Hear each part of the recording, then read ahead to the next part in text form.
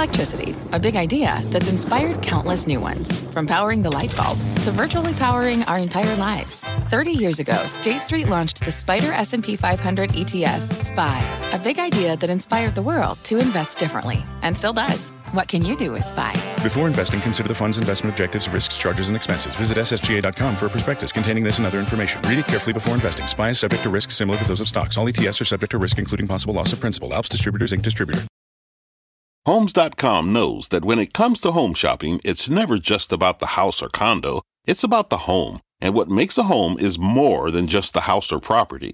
It's the location and neighborhood. If you have kids, it's also schools, nearby parks, and transportation options. That's why Homes.com goes above and beyond to bring home shoppers the in-depth information they need to find the right home. And when I say in-depth, I'm talking deep. Each listing features comprehensive information about the neighborhood, complete with a video guide. They also have details about local schools with test scores, state rankings, and student-to-teacher ratio. They even have an agent directory with the sales history of each agent. So when it comes to finding a home, not just a house, this is everything you need to know, all in one place. Homes.com. We've done your homework. My mission is simple, to make you money. I'm here to level the playing field for all investors. There's always a bull market somewhere, and I promise to help you find it. Mad Money starts now. Hey, I'm Kramer. Welcome to Mad Money. Welcome to Kramerica. Other people make friends, I'm just trying to make some money. My job is not just to entertain, but to educate and teach. So call me at 1-800-743-CNBC or tweet me at Jim Cramer. The Federal Open Market Committee has spoken, and the reverberations are going to be with us for a long time. Every year when the Fed honchos go to Jackson Hole for some R&R and togetherness, the Fed chief makes a point of being cerebral, theoretical, relaxes, waxing on the vicissitudes of the economy and the jobs. Not this time. This time, Jay Powell made it clear that he will slay inflation by any means necessary. And that includes keeping rates higher for longer. Initially, the market just hated it, with everything collapsing all at once last Friday. But today, after a nasty opening, we somewhat rebounded from our lows. Dow only dipping 184 points, S&P declining 0.67%, NASDAQ losing 1.02%, although the average actually did spend most of the days rallying from deep in the hole before giving up the gains in the last hour. I do think, though, it is dawning on people that we actually want this tougher incarnation of Jay Powell. We're all sick of inflation. We want it stopped. And maybe we are willing at last to take some pain to make it happen. I think Powell's speech was a brilliant move because his aggressive wording was the equivalent of hitting us with a quarter-point rate hike all in itself, except he didn't have to do a thing other than open his mouth. Take mortgage rates. They jumped almost 6% today because of the speech, almost a quarter-point of move. The wealth effect from lower stock prices also, it gives you a big hit, slows the economy down. Again, Powell needs to do that. He's trying to make people do a little fear of spending. He wants you to hunker down and take stock of whether you need anything else. His goal is to be stern and be tough with you about what he will do if we keep spending like crazy, both businesses and people. That's the quickest way to cool down an overheated economy. Remember, he's in a tough spot because employment's so high, but he's got to do something. Those are all good things. But let's take this forceful Powell at his word, because he basically had on Friday what I call a Volcker moment. Paul Volcker is the Fed chief who took rates to the high teens to break back of inflation in the early 80s, and it worked. But he was also the most hated man in America. We're nowhere near where we were back then, but inflation's bad enough that Powell has to act decisively, lest things get a lot worse. So what exactly does Powell want to see? First, we know what's not enough. Commodity inflation. That's not going to cut it any more. He just doesn't think that matters. The vast majority of commodities have already peaked. Oil, which had fallen from $120 to the high 80s, okay, it started to bounce back, but I think this current level is in the mid-90s is the high end of oil's new range. We actually sold some of our double-weighted oil positions for the Charitable Trust. Of course, club members know about this, meaning we have more than 8% oil. It represents only about 4% of the S&P 500. Copper, aluminum, lumber, they're all down for the year. So many others have come down hard, too. These commodities, of course, can bounce back, but that seems unlikely with a slowing economy. And don't forget, Russia is flooding the world with oil to pay for its war against Ukraine. So that will serve as a lid around these levels. Here's, though, what I think Powell's really after. And it is, as I said, it's a tough spot. From the Fed's perspective, the most important thing is to prevent a wage price spiral, a vicious cycle where rising wages leads to rising prices, which in turn leads to rising wages again, and so on. It's a reverberation. To do that, Powell has to stop wages from growing. Specifically, he needs to see a peak in wage growth and a peak in hiring before he'll stop tightening. It might be good enough to get several months of flat wages. That might influence him. And while the unemployment rate isn't all important, Powell probably does want to see it go from, say, 3.5% to over 4% or even higher. He wants people to have a little fear of just quitting and maybe not be able to get a job. The real issue here is that while Powell may have to scare us, you and me, to spend less, he's got a worse problem that he can't do a thing about, and that's the federal government. See, the Feds have pumped tens of billions of dollars in the economy at just the wrong time. Many of the projects that Congress just authorized require highly skilled workers, and the government can pay above market rates. Good luck finding engineers for the private sector after they're fun working for the federal sector. This morning I found myself criticizing a guest who was saying that Chairman Powell's so far behind the curve that he let too much growth happen. Now he has to throw us into a recession to cool things down. You know what? That just angered me. This wrong. It's nonsense. Much of this inflation is caused by shortages related to Russia's invasion of Ukraine. Some of it is lingering COVID hangover. There's certainly freight problems. There's obviously a lot of problems with China bringing in stuff. And now Congress just spent a fortune on hiring people right when we've already got major wage inflation. I see a major wage bid up from both the Inflation Reduction Act and the CHIPS and Science Act, which are coming on top of the big bipartisan infrastructure bill that passed last year. There's some good stuff in these bills, but the timing is terrible. If only they would have a massive housing bill to lower rents, which is what's really needed besides trying to curb wage inflation. That would be very deflationary. Let me put it this way. These three pieces of legislation would have been perfect if we had 9 to 10% unemployment, even 6 to 7%. We could maybe even handle the strain with 5% unemployment. Well, it wouldn't be great. But 3.5%? That will obviously add fuel to the fire. Now, we may need better infrastructure and more domestic security foundries and alternative energy, three issues that I've fought for. But right now, we need to cool down the job market, or else the Fed's going to just crush this economy. That's what happened on Friday. That's what he said. That either means more layoffs or a revamped immigration policy where we airlift engineers and programmers to the rest of the world. Politically, that's the third rail. It's not going to happen. Give this backdrop, what can Powell do? He's got two choices. Furiously dump longer-term bonds to raise mortgage rates. Sell. Or boost the short-term federal funds rate, or both. The combination would expand the cost of borrowing money dramatically. Once the Fed does that, many people will curtail their spending plans and business will postpone their expansion plans. Any company that needs financing will have a very hard time finding it. And businesses will stop competing with each other for workers. That would end the job hop. And the job hop is behind so much of the wage inflation. Now, Powell may be catching another lucky break. When I ask CEOs in Silicon Valley whether they have a hard time getting employees, they no longer indicate that it's as difficult to find people. Quite a change from last year. That's because so many startups that had done a couple rounds of financing have now found their coffers empty because nobody wants to buy the stocks of these companies. You can't do an IPO here.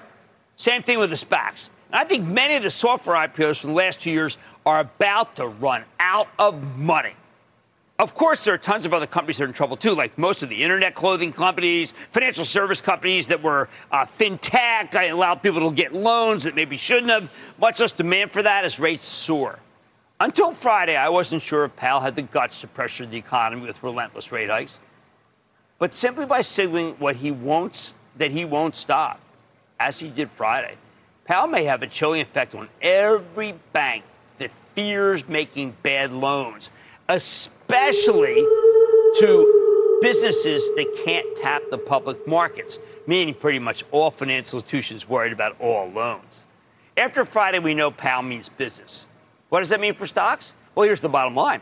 If you have stocks of companies that have great balance sheets and plenty of cash, I'm not worried about you. You'll do just fine. Companies with high dividends that give you big yields, you'll do well. But if you own the stocks of companies that are losing money, Powell's message to you is start selling now before he closes the door on their funding entirely. Let's go to Eric in Tennessee. Eric. for taking my call. Of my course. question is What's in regard to CBRE Group, ticker CBRE. As you know, CBRE provides a wide range of services that revolve around commercial real estate. The company doesn't own the actual real estate, but rather provides services to those that do. This allows CBRE to make its money out of rental revenues and also lowers the risk rather than holding the actual properties. This model allows the company to take an asset-light approach and earn high profit margins with little leverage. CBRE currently has a PE of 14.5, price to sales of 3.4, and a debt capital of 25%. I think the stock is inexpensive. I think Mr. Salentic is doing a good job. I think people fear that there'll be less turnover. Other people fear that there won't be as many businesses that stay in the commercial market, frankly, because of this problem with work at home. And it's the work at home problem that has made these guys' stock to be so difficult, even if that may be wrong that it's the case. Now, if you own stocks of companies that are losing money, hey, Fed Chair Powell's telling you, maybe you got to start selling it before he closes the door on their funding entirely.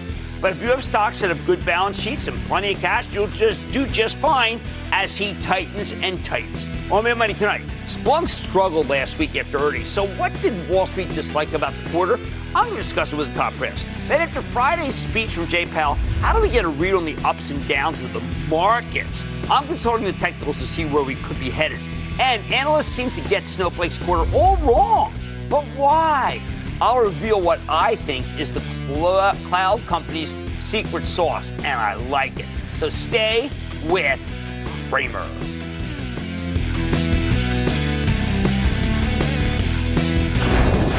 Don't miss a second of Mad Money. Follow @Jim Cramer on Twitter. Have a question? Tweet Cramer. #MadTweets. Send Jim an email to madmoney@cnbc.com or give us a call at 1-800-743-CNBC. Miss something? Head to madmoney.cnbc.com. Take your business further with the smart and flexible American Express Business Gold Card.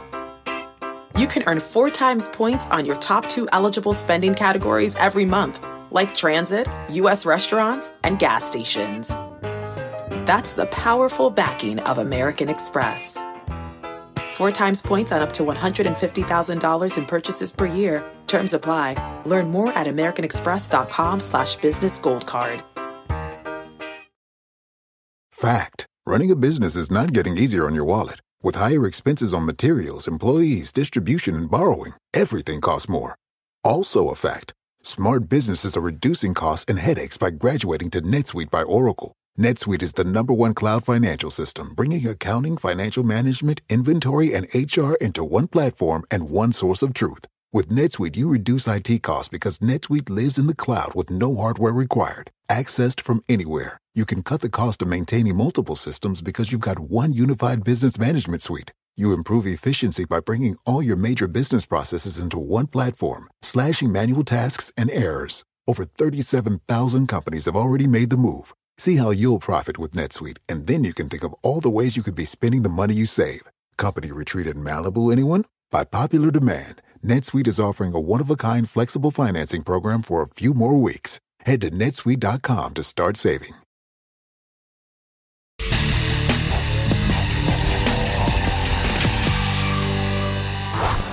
Hey, what the heck happened to the stock of Splunk last week? When the business analytics and cybersecurity software company reported last Wednesday, the results looked pretty good. Splunk delivered a nice top and bottom line beat and raised its full-year forecast on nearly every line. Emphasis on nearly, though. There was one not-so-hot line item in their outlook. Splunk didn't raise their annual recurring revenue guidance, RRR. In fact, they cut it by $250 million, and that's after the cloud revenue came in a little light during the quarter. In response, the stock tumbled 12% last Thursday. I don't know, seems excessive to me. But, this big but, the key story with Splunk has been their transition to a software-as-a-service business model, and when they took down their annual recurring revenue outlook, that suggests maybe there's some sort of speed bump. So let's check in with Gary Steele. He's the president and CEO of Splunk to get a better read on the quarter and where the company's headed. Mr. Steele, welcome back to Mad Money. Thanks, Jim. Great to be here. Thank you, Gary. Now, look, these things are tricky because let's say we were talking with Salesforce right now. They had kind of a similar thing. There was some customers that didn't necessarily want to They elongated. Workday talked about how it was a little bit better than that. But everybody in your business seems to have hit the actual speed bump in different ways. Can you tell me what's really going on? Because if it's business as usual, I want to know and I want to buy. Yeah, no, great question. So we were very pleased with our top and bottom line beats. Where we did see some slowdown, though, was with some critical cloud migrations. And customers just, while they're going to go to the cloud, they've got hybrid environments. They will always have an on-prem footprint. And we saw some delays in those projects. But at the same time, I know you make more money if it's on-prem. You have to pay somebody if it's on the cloud. I mean, does it pay to move quickly to the cloud? I know that your predecessor wanted you to do that. And all the time that he was here, he always talked about it. But then I wonder whether you don't make a lot of money not in the cloud. No, we're really happy with the gross margins that we deliver in the cloud. And we think for the long-term benefit of the customer, there's lots of capabilities that we can continue to deliver and add great value to their environment. So we think that migration is important. And we just saw those customers that had migrations coming up, they slowed down a little bit. All right. So, look, you visited, 100 customers in 100 days. Can you give us a sense of whether people are top-down worried by the Fed, by the world, or is it just kind of some sort of ennui where everybody's looking at everybody else and saying, I don't want to make a move. The other guys aren't making moves. Yeah, no, it's really interesting. So last quarter is my first full quarter with Splunk. I did 100 customer meetings in my first 100 days, and I'm glad to have accomplished that milestone. I heard a number of things. I think one, first and foremost, was that Splunk is so mission critical to their business. We underlie security. Security has become a data problem. We couldn't be more important and more critical. We're underlying their application environment where we're making their applications that much more resilient. What we were faced with simply was customers that had the opportunity to delay some of those complex cloud migrations. I don't believe that we will see a long-term down cycle. I just think we saw some slowdown.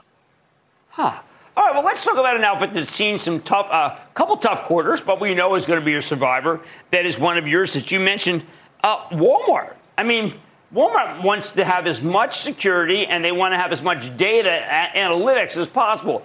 Now, a company like that it can't afford to slow down its spend during a tougher time for the country.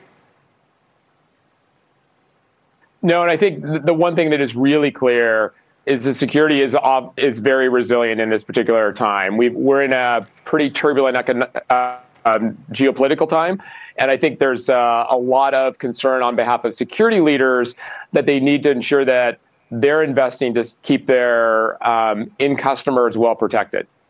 All right, now you had a great career. Have you been able to go and touch people who have been at your previous outfit and say, listen, you ought to be thinking about Splunk? You know, haven't been recruiting my old colleagues, but we're recruiting amazing people to be Splunkers here. And there's just an amazing amount of enthusiasm for our overall mission and what we can deliver for customers. Should we expect that maybe the annual recurring revenue can pick up? Or is that just not the key metric and the street is thinking that it is? Well, annual recurring revenue and revenue will converge for us. And as you saw on our top line, we had nice growth at 32%. And we feel very good about this balanced approach that I basically put in place when I got here. We believe that we can deliver great long-term durable growth while increasing operating margins and cash flow. And even in my first quarter, I felt good that we saw some result. We upped our guidance on the bottom line, and we think there's more opportunity there. So we feel really good about that balance. All right, so who are you seeing in security that you could possibly partner with or you actually are up against? Because I think security is probably the best area in the country to be in for anyone in technology.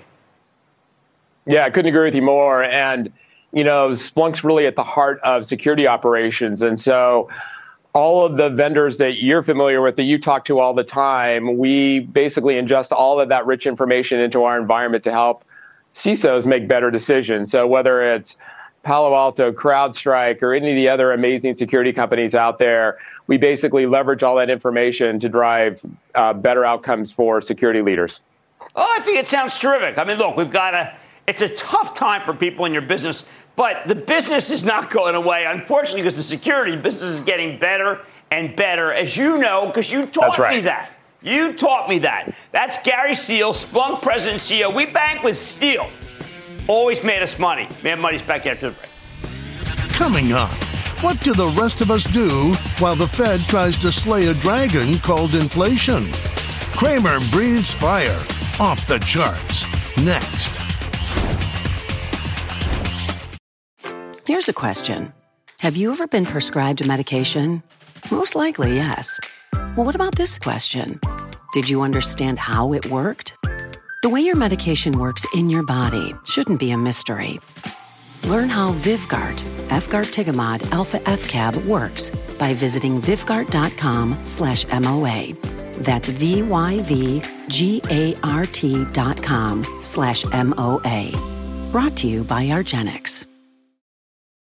When you're hiring, the best way to search for a candidate isn't to search at all. Don't search, match with Indeed. Indeed is your matching and hiring platform with over 350 million global monthly visitors, according to Indeed data, and a matching engine that helps you find quality candidates fast. Use Indeed for scheduling, screening, and messaging to connect with candidates faster. Plus, 93% of employers agree Indeed delivers the highest quality matches compared to other job sites, according to a recent Indeed survey. Leveraging over 140 million qualifications and preferences every day, Indeed's matching engine is constantly learning from your preferences. Join more than 3.5 million businesses worldwide that use Indeed. Listeners of this show will get a $75 sponsored job credit to get your jobs more visibility at Indeed.com/madmoney. Just go to Indeed.com/madmoney right now and support this show by saying you heard about Indeed on this podcast. Indeed.com/madmoney. Terms and conditions apply. Need to hire? You need Indeed.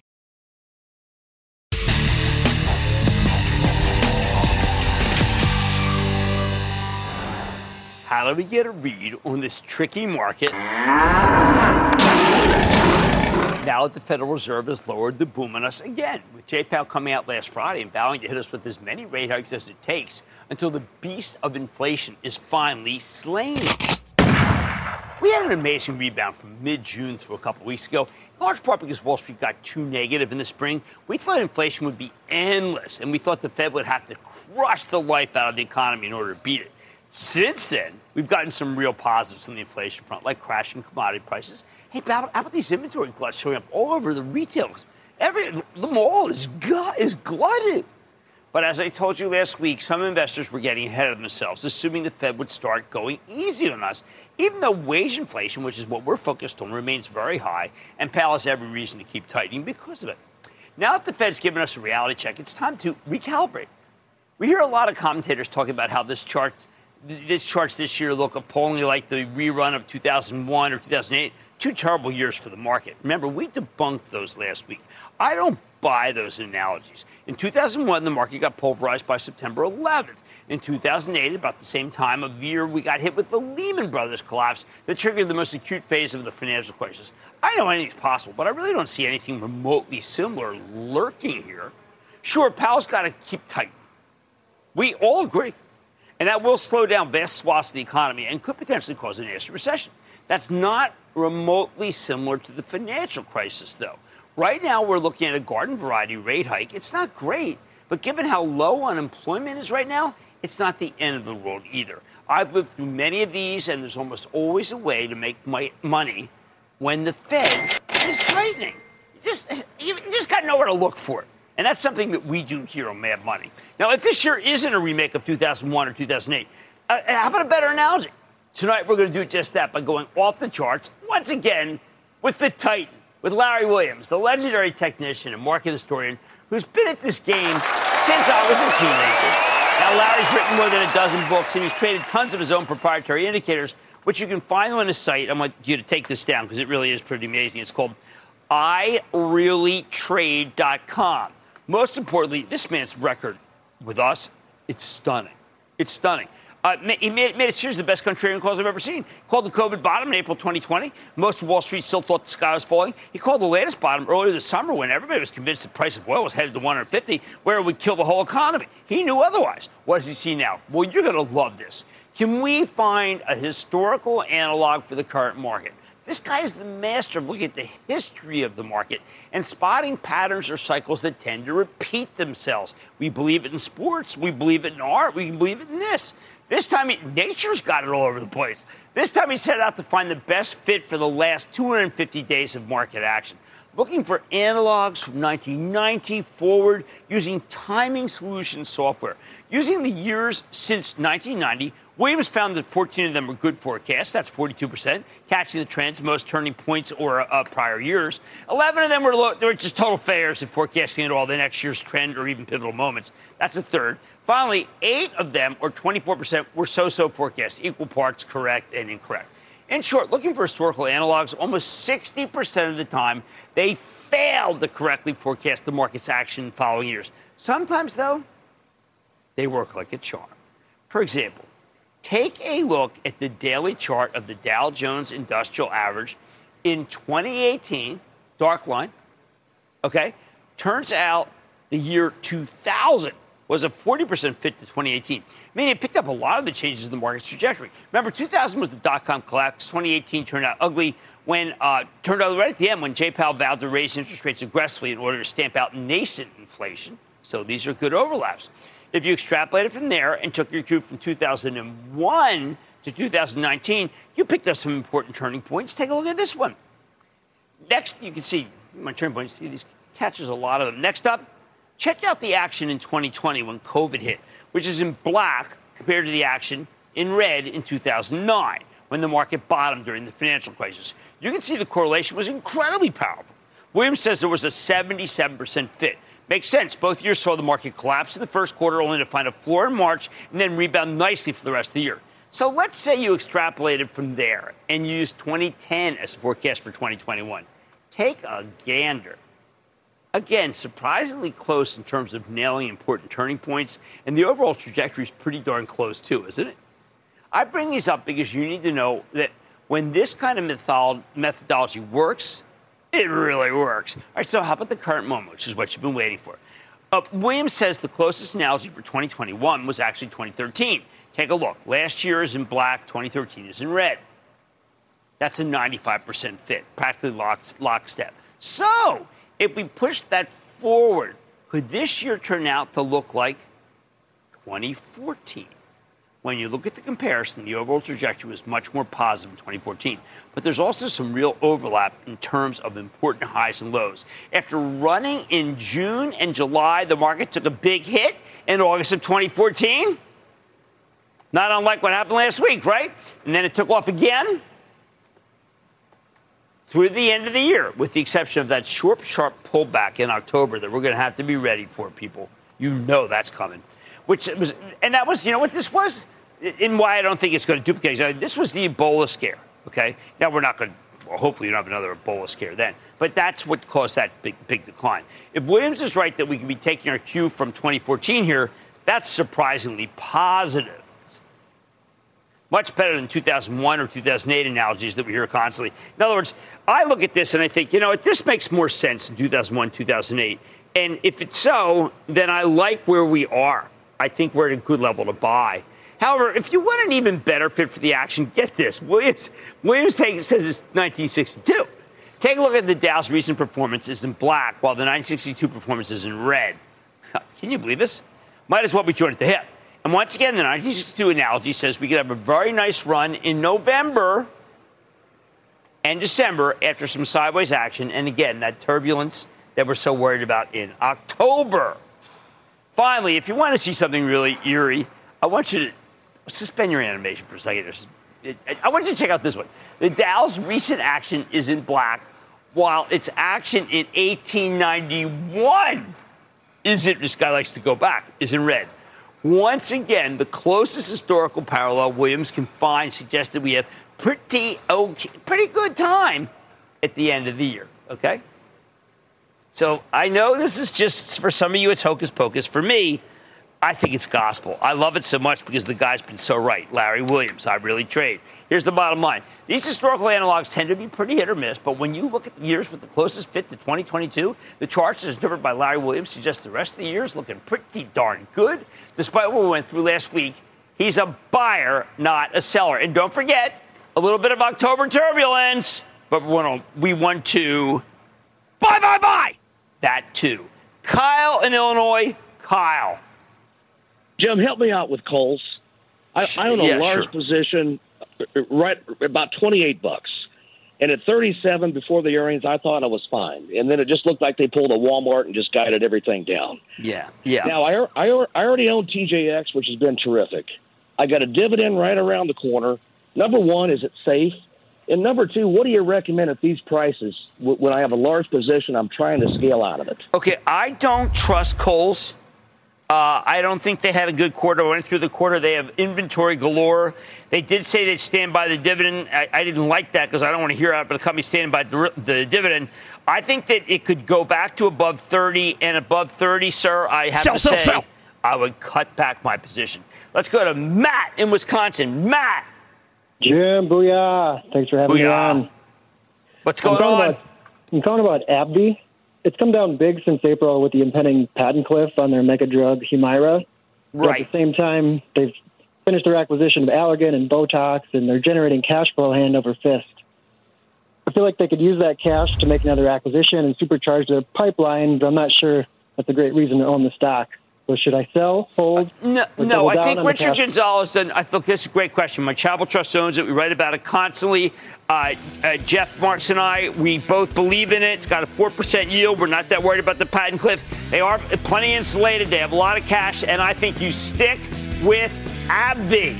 Right, when you look at the years with the closest fit to 2022, the charts, as driven by the great and legendary Larry Williams, suggests that even after what we went through last week, the rest of the year is actually looking pretty darn good, except for a little bit of an October problem. He'd be a buyer right now, not a seller.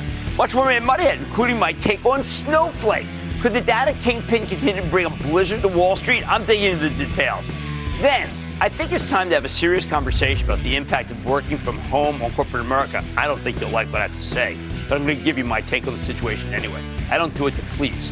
And all your calls, rapid fire, tonight's edition of the Lightning Round. So stay with Cramer.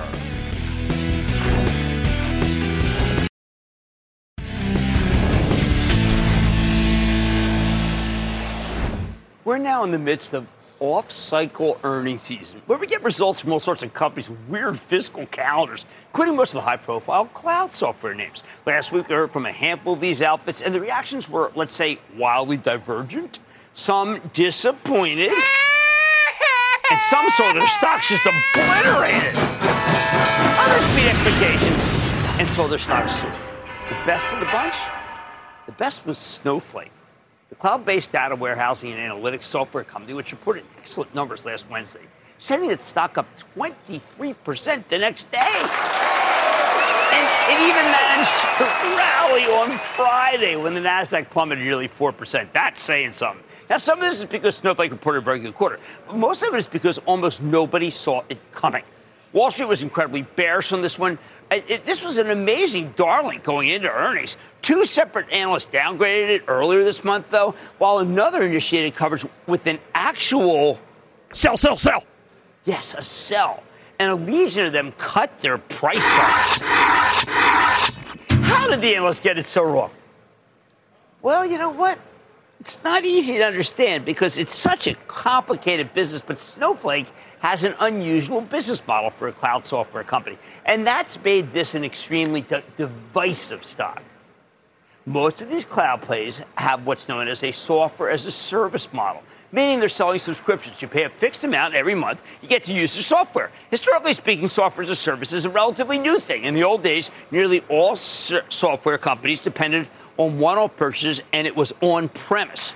But in the last decade or so, practically everyone has embraced this new model, put it up in the cloud. And this was really pioneered by Salesforce. Salesforce.com really created the cloud to some degree. Now, Snowflake's different, though. They don't sell their customers a flat subscription.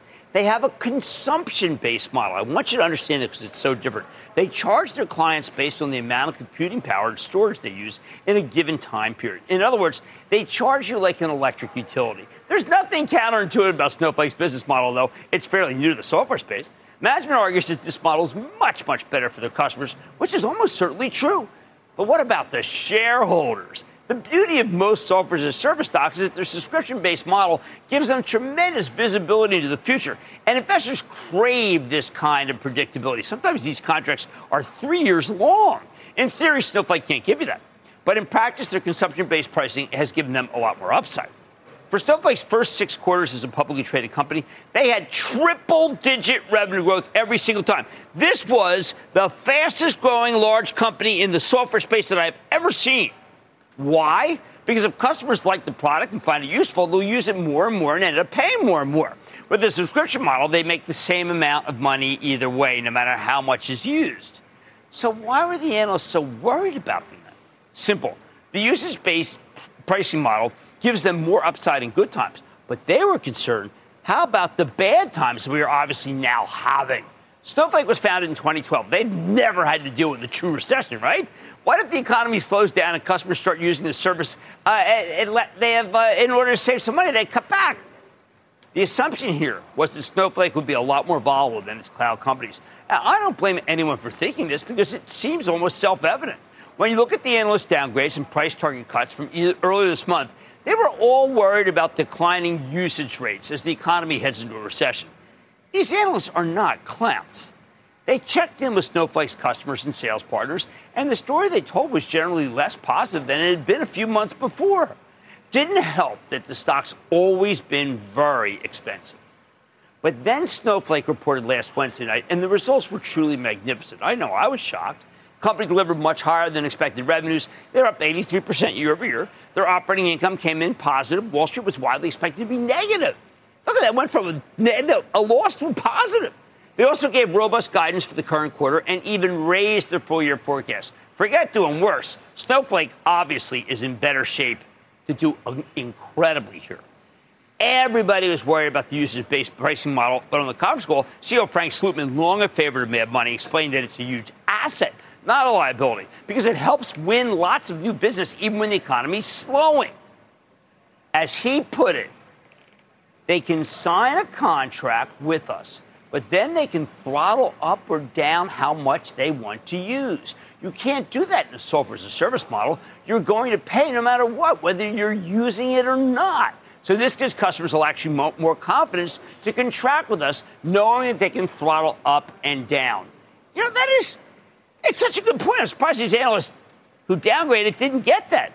That's just so key. You can decide to use more tires to use it or less. At a time when so many cloud software companies are wringing their hands about more measured customer buying or elongated sales cycles. Remember, I gave those definitions last week. Meaning it's much harder for them to win new business, which often requires that 3-year commitment. Snowflake's winning lots of business because their model's low commitment. CFO Mike Scarpelli went into more detail. He explained that new customers typically start small, then take about 9 months to really start to consume. You can sign up, try it, then if you like it, you scale up. If you don't like it, you stop using it, and there's no problem. A lot of these new customers have an on-demand model, so they're not on the hook for anything if they don't want to use it. That's fantastic. After the conference call, Slootman came on our show, and he made such a compelling case. Listen to this. I think the model actually works better in a down market where people are, having headwinds and trepidations and not knowing which way the world's going to go. You like the elasticity, being able to throttle back, throttle up. When you have the confidence in a traditional subscription model, you don't have that luxury. That is so smart. Well, no one ever said Slootman wasn't one of the smartest people in the business. Ever since the quarter, the stock soared, and the analysts have turned a lot more positive. Snowflake pulled back a lot today. Okay, it's down nearly 6%, but it's still up huge versus last Wednesday, which is what matters. Where do I come down on this one? I think it's crystal clear that Snowflake's oddball business model is much more resilient in a downturn than most of us believe. They're thriving at a time when some great software as a service companies are struggling to draw up new business. This has been Snowflake's story all along, but hardly anyone believed them until they reported last week. Unfortunately, though, the stock is still very expensive, selling for roughly 22 times next year's sales, when we have a lot of companies we like that are selling at 22 times earnings. So that makes Snowflake vulnerable if Jay Powell follows through in his comments last Friday and keeps slamming us with aggressive rate hikes. If Powell really goes full on, almost nothing gets sold. Whether you're using Snowflake's model or the older software as a service one or even an on-prem one, a severe recession kind of does ruin everybody's model. Hence the pressure this whole cohort is under. It is ugly. The bottom line, Snowflake was attractive last week because the stock got too beaten down going into the quarter. If you like it, I think you should wait for the next analyst group freak out and drop, because when they do, they drive the stock down. And they're going to give you a better entry point than you'll have right now after this massive run. Mad Money is back after the break. Coming up, Cramer takes your calls, and the sky is the limit. It's a fast fire lightning round. Next.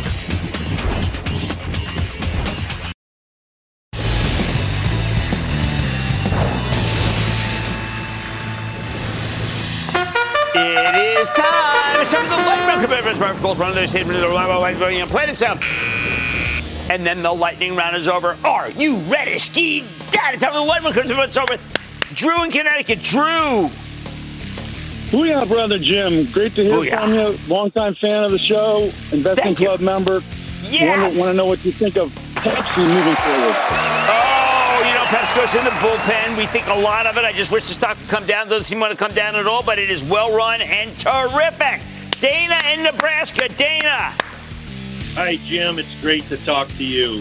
Thank you. Hey, what is your take on Kelly Services, Kelya? Very well-run company. Right now, with people just feeling it's easy to get a job, you don't need them, and that's why that stock's been such a dog, but you never know. I am not a buyer of it right here, though. Let's go to Alan in Florida. Alan. Alan. Jimmy Chill, booyah to you. Booyah, right back at you. What's going on? Jimmy, I've been hearing a lot of talk about nuclear being clean energy all of a sudden. Worldwide, I'm hearing this, and that it's needed to help us hit our clean energy goals. Indeed. Elon Musk is on board, Bill Gates, the Biden administration, and presently 20% of U.S. electricity is from nuclear that we primarily get from Russia. Seems to me like we're going to need some American uranium. What do you think about UEC? Okay, now this is Canadian, and the problem with this group is so red hot that it is too sizzling for me.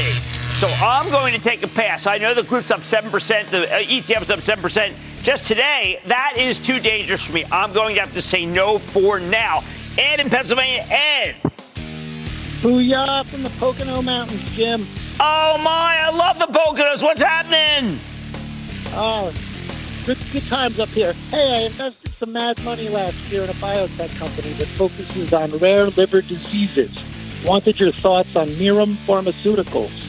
Ticker symbol MIRM. I'm afraid they are losing too much money for me to recommend. And, I feel so bad about that because when they're up like that, and they're doing some great work in that particular disease, especially with liver, I want to recommend it, but I just am afraid to because this had such a big move. Let's go to John in Oklahoma. John. Hey, Jim.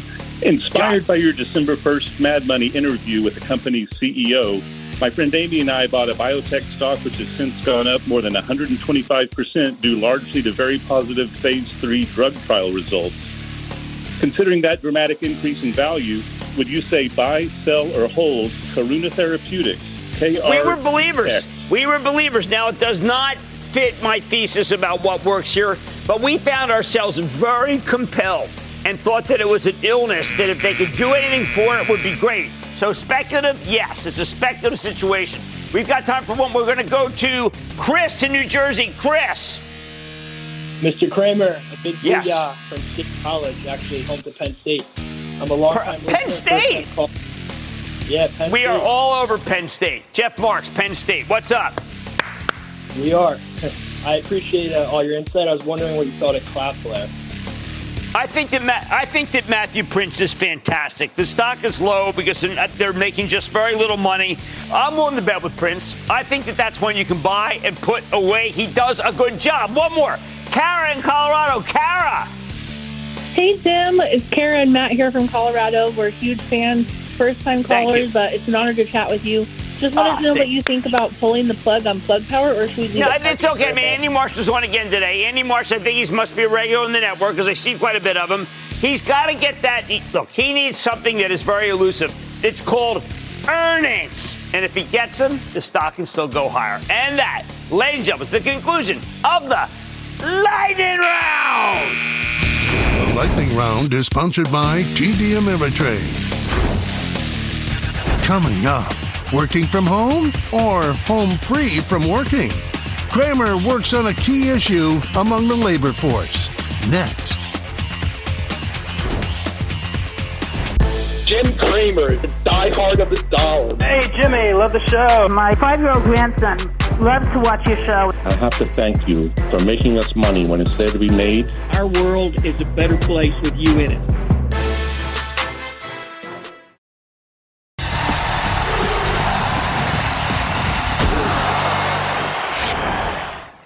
We need to address the persistence of remote work. I spend a lot of time talking to young people, and they're frequently given the option to work from home. It's almost like a perk of the job. I get why this happened, and I get why people like it. But from a business perspective, letting people work from home all the time is distinctly suboptimal. There are reasons why we go to work in person: collaboration, training, holding ourselves accountable, increasing productivity. On those scores, working from home is about a 1 out of 10. I know it's a 10 out of 10 on personal convenience, but that's not what businesses pay people for. Now, it would be one thing if you could demonstrate a positive return on investment from staying home. There are specific cases where a remote setup makes sense. Maybe we could start to see the wholesale decline in rents that we keep hearing about. If you could get that retreat from the office and have all those commercial buildings turned into rentals, as is the case all around downtown, I could justify going remote from the point of view of the economy. It would help Fed contain inflation. But I don't think that's what's happening here.